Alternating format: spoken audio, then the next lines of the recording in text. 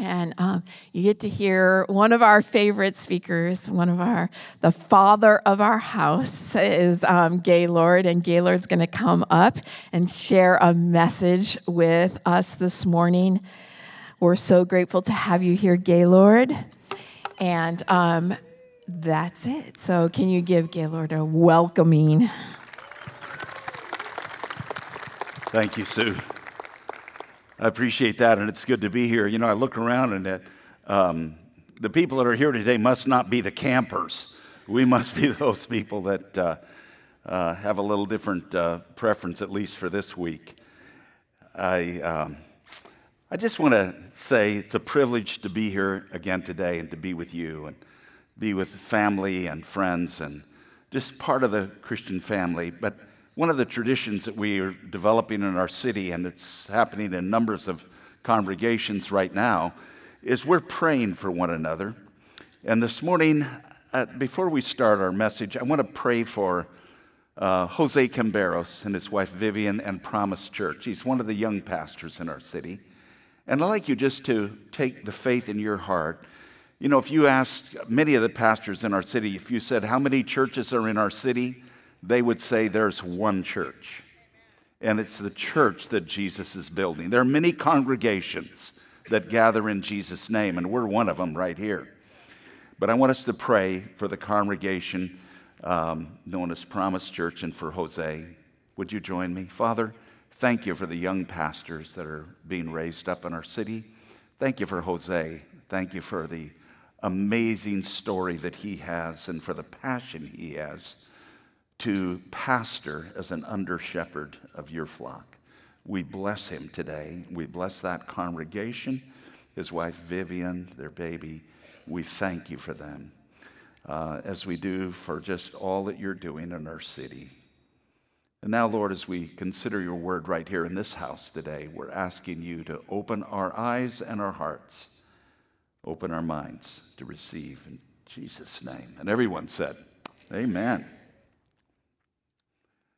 Well, today, I'm really excited to share a message entitled, My New Address. Anybody here ever moved and had to do that? I think we could pretty much everybody in the house could say we've done that. My wife and I did that just over 10 years ago, and I remember very distinctly the significance of that transition, and it's great to be for us just in an amazing place that's been God's provision for us. My new address. It was about that same time that this really gripped me in a whole new way, and I want to share that with you today. And to do that, I'd like you to turn to John chapter 15, verse 9 through 12, just 4 verses that we're going to consider as the core of this message today. If you'd open your phones or your Bibles to that passage, John chapter 15, verses 9 through 12. I'm going to read it here. These are the words. You can follow along. I'm reading from the NIV. As the Father has loved me, Jesus says, so have I loved you. Now remain in my love. If you obey my commands, you will remain in my love, just as I have obeyed my Father's commands and remain in his love. I've told you this, so my joy can be in you and your joy can be complete. My command is this: love each other as I have loved you.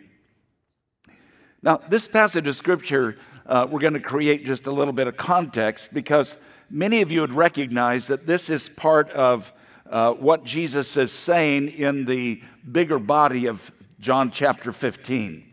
He has started this passage by going to something that many of us would recognize, and it's a part of my story here today, the first verse in chapter 15, where he begins to talk about the vine, the true vine, and his Father as the gardener, and he talks about bearing fruit and how he prunes us so that we can bear fruit. And if you look down through the verses that follow there, he goes on to say, I'm the vine and you are the branches. If you remain in me and I in you, you will bear much fruit. Apart from me, you can do nothing. And then he goes on to the last part of verse 8, and he said, this is to my Father's glory that you bear much fruit, showing yourself to be my disciples. Nearly 55 years ago, Patty and I, newly married, we were in a place called Ivy House. It was Jesus Revolution time. And we had about 35 people living together in this commune. And we were the directors in that place. Well, I was having devotions one morning, and my devotions that day were out of John chapter 15. And I read those first 8 verses of John chapter 15. And I stopped in verse 8, just where we stopped right now. This is to my Father's glory that you bear much fruit, showing yourself to be my disciples. And I said, God, this is everything I've ever wanted. I want to bear much fruit. I want to learn what it is to abide in you. And so it so gripped me that I began every day for months following, during my devotions, I would focus on the first 8 verses of John 15. And I was praying and saying, Lord, show me. As a matter of fact, I would even take it beyond my devotions. When I was driving up and down Highway 99, doing ministry stuff, back then we didn't have vineyards up here. Now we have them all over California. But back then it was mostly raisins and down in the middle of the state. And so I would be driving down Highway 99, I would see a vineyard, and I would stop, pull off the highway, and I would go out in the orchard, and I would stop, and I would say, Lord, show me whatever I need to see about how to abide in you, because I want to know how to do it. How does the vine abide in the branch? I know that's the way. I know that without you I can do nothing, but I want to bear fruit. Show me how to do that. And I would pray and look at it and ask the Lord to show me anything. Well, the amazing thing, it was just about the time that Patty and I moved into the house we now live in, a beautiful little place that is God's provision for us, and we love it there. It was about that time that the Lord showed me that I had stopped too early in this verse. And to help us understand, I want to just look at the context a little bit of what this looks like. If you recognize in your Bibles, this is in the middle of Jesus' last discourse. It's the discourse that he's giving at the Last Supper. And it's at the very end of his earthly ministry. They're celebrating the historic Passover that night. It's been celebrated for 1,300 years. And he's announced that night the new covenant in his blood. We just celebrated that today here in this house. His broken body and his shed blood. And we always remember the new covenant that he gave with it. That night, Jesus has done something spectacular. He's washed the disciples' feet. Something that was just unheard of except for servants in that culture. And he is giving them his final message that night. In that message, he gives them a new commandment, and that is to love one another as he has loved us. So that's the context of what is said. And this discourse begins in John chapter 13, and it goes through the end of 16, and then it's followed by a prayer in the garden in chapter 17. John 13, 1 would start like this. Jesus knew the time had come for him to leave this world and go to the Father. Having loved his own who were in the world, he showed them the full extent of his love. So that's the context of where we are today. So now I want to go back to the 4 verses that we are looking at this morning. John 15, verse 9.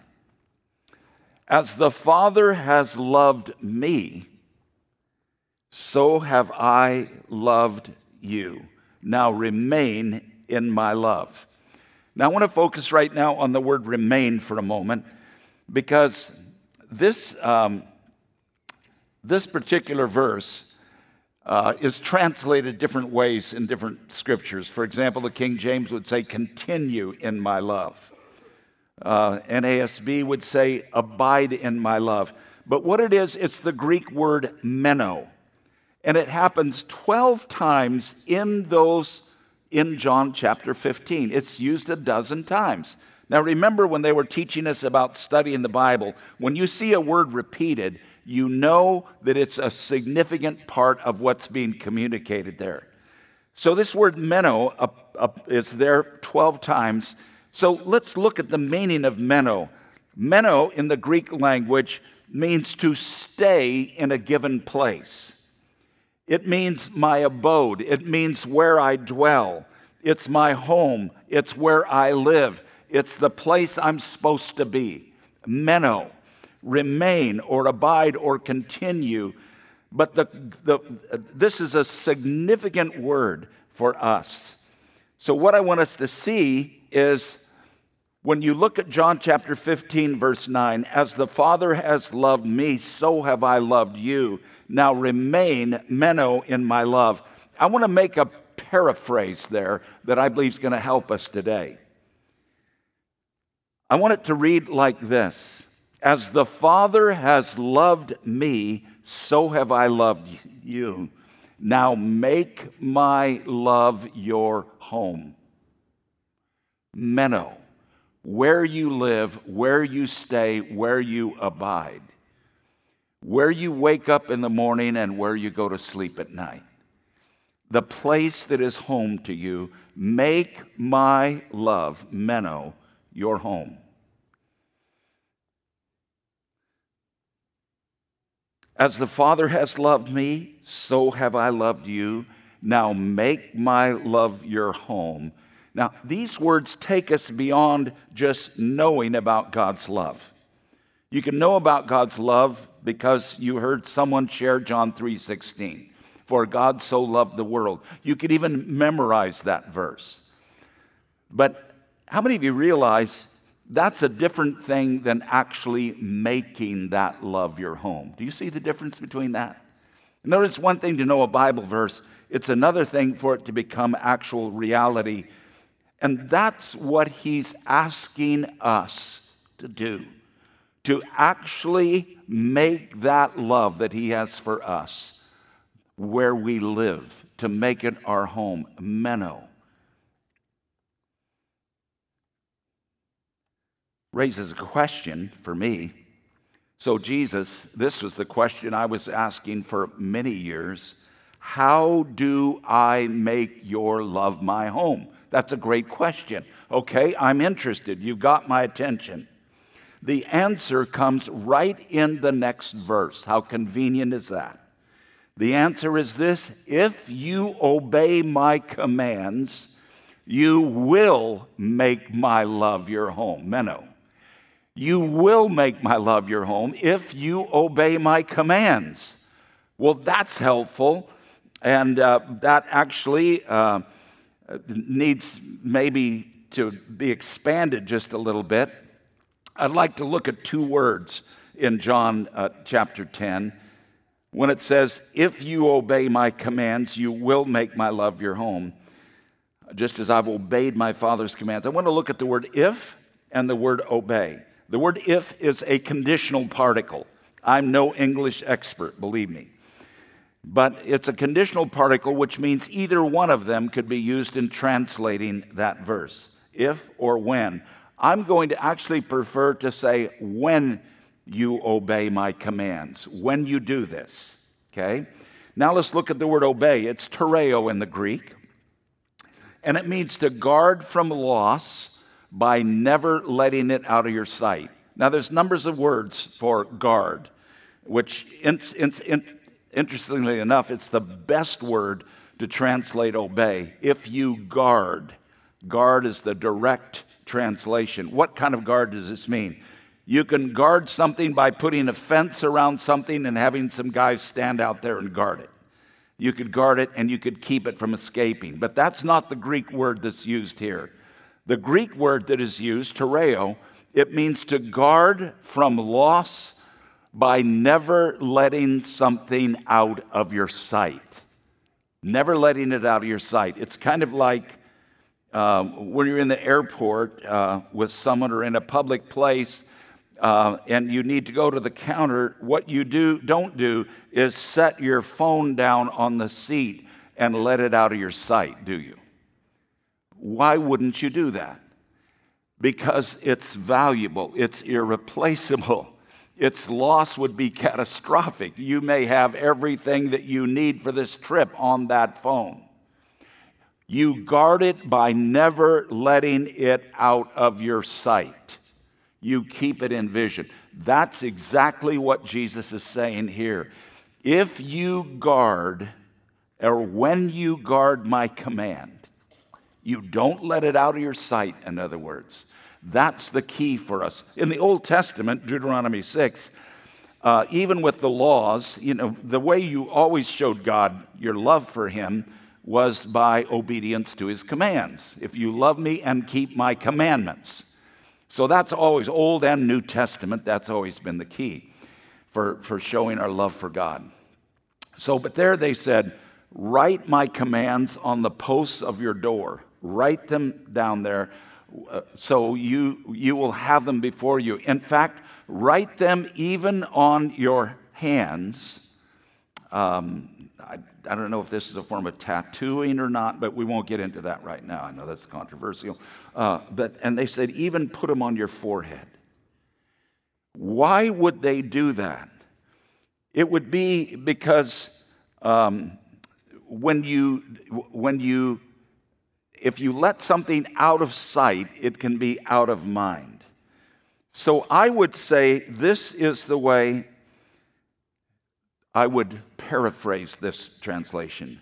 When you guard my commands, never letting them out of your sight, you will make my love your home, just as I have guarded my Father's commands and make his love my home. Now, what we could say here is, what are your commands? That's the next question that's raised. Okay, you've got me hooked. This is an incredible promise, but what are your commands? And so we have to go into verse number 12. The question would be, Jesus, what are your commands? What am I to never let out of my sight? Out of sight, it can mean out of mind. So his answer is this: my command is this: love each other as I have loved you. This becomes the answer that we have. How did he love us? Now, what we're going to ask here is not what did he do to love us, because he left heaven, he came to earth, he fed the multitudes, he healed the sick, he proclaimed the gospel, he raised the dead, he ultimately went to the cross. That's what he did to love us. What we want to talk about for a moment is, how did you do what you did? In other words, what enabled you to do that? I want you to love one another as I have loved you, or the way I was able to love you. How could you do that? That's the question that we need to look at for a moment. He answers that question in verse 9. As the Father has loved me, that's how I've loved you. In other words, you have to receive the love that the Father has given in order to have it to share with somebody else. That's what's so significant about this Christian message. This is not something that we do on our own. It is something that we have to learn to receive so we have something to give.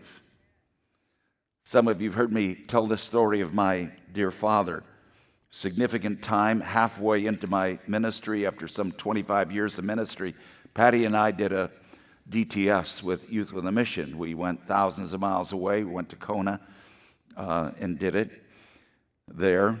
And it was a difficult and life-transforming time. But part of it was God's confrontation of me and showed me that I had really built some walls in my heart to protect myself from people. And God began to speak to me and say, those walls have to come down because it's keeping my love from reaching your heart. You put that barrier up there, but it's really keeping my love out.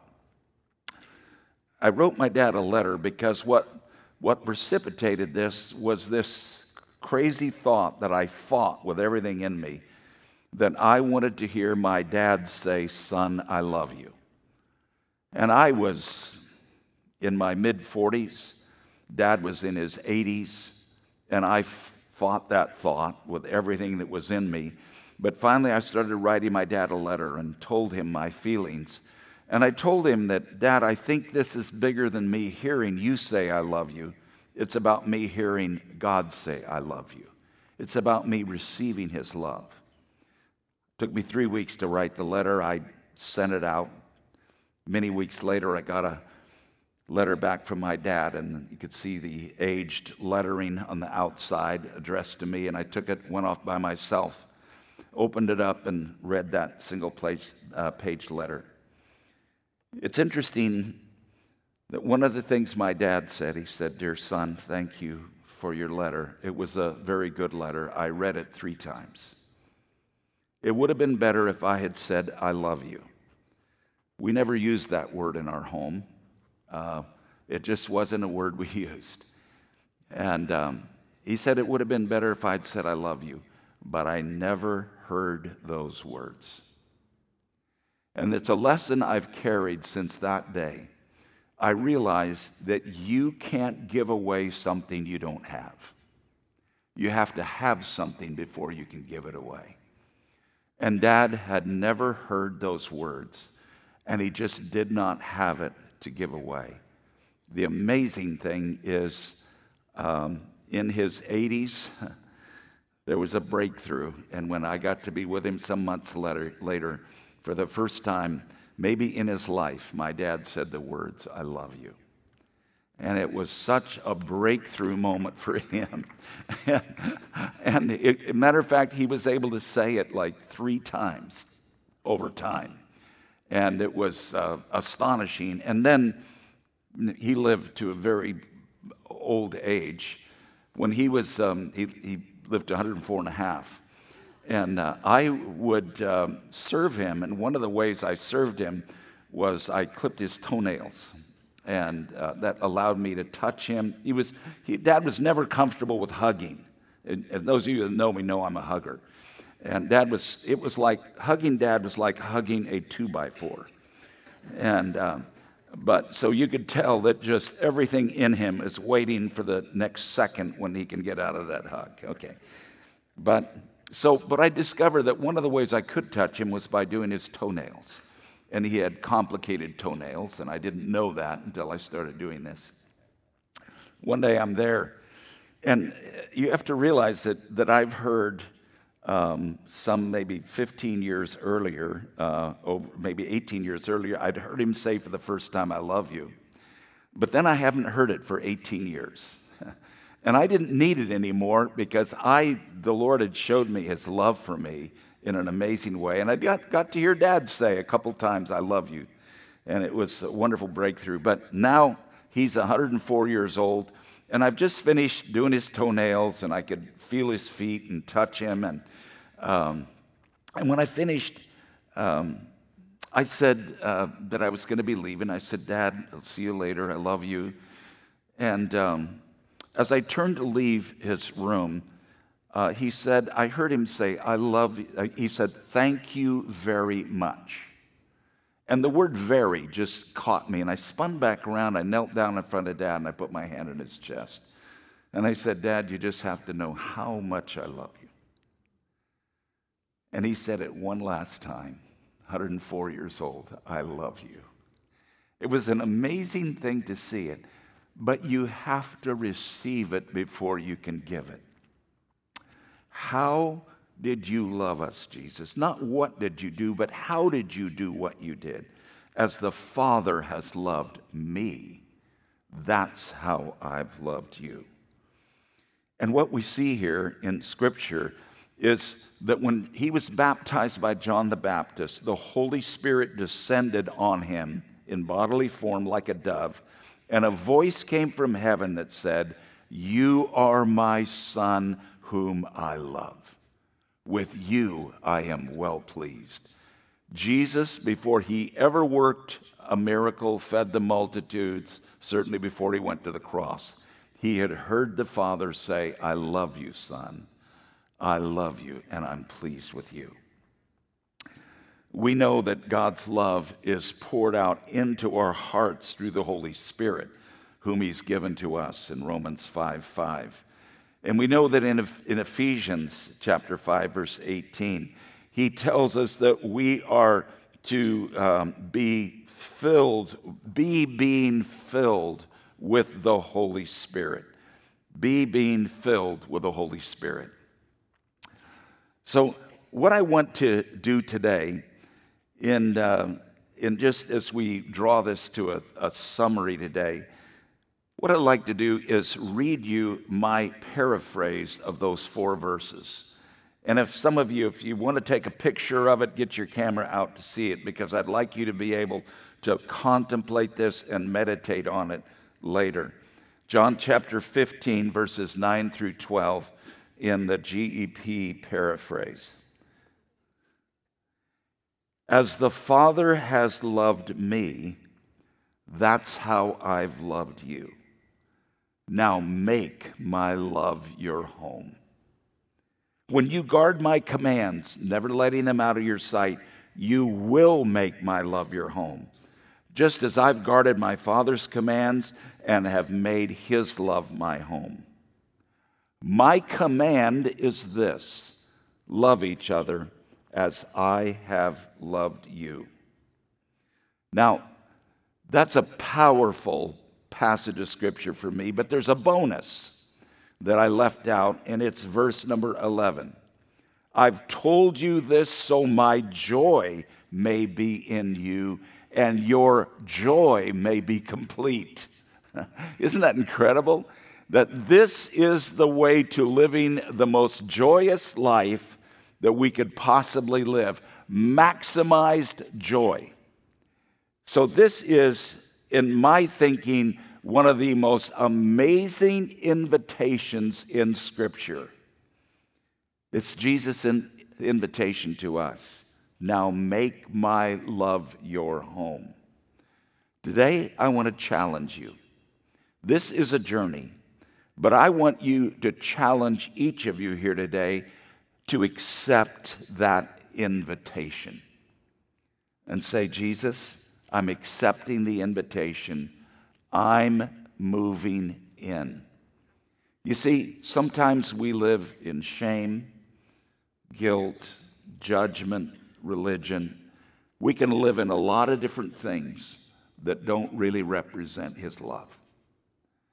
But what he's saying is the place that really makes you fruitful and makes your joy complete is when you accept my invitation and make my love your home.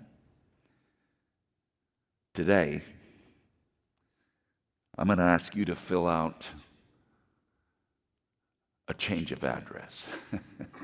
If you've not been living in his love, I would encourage you today to literally make that change and say, "Lord, from now on, I want you to teach me how to make your love my home."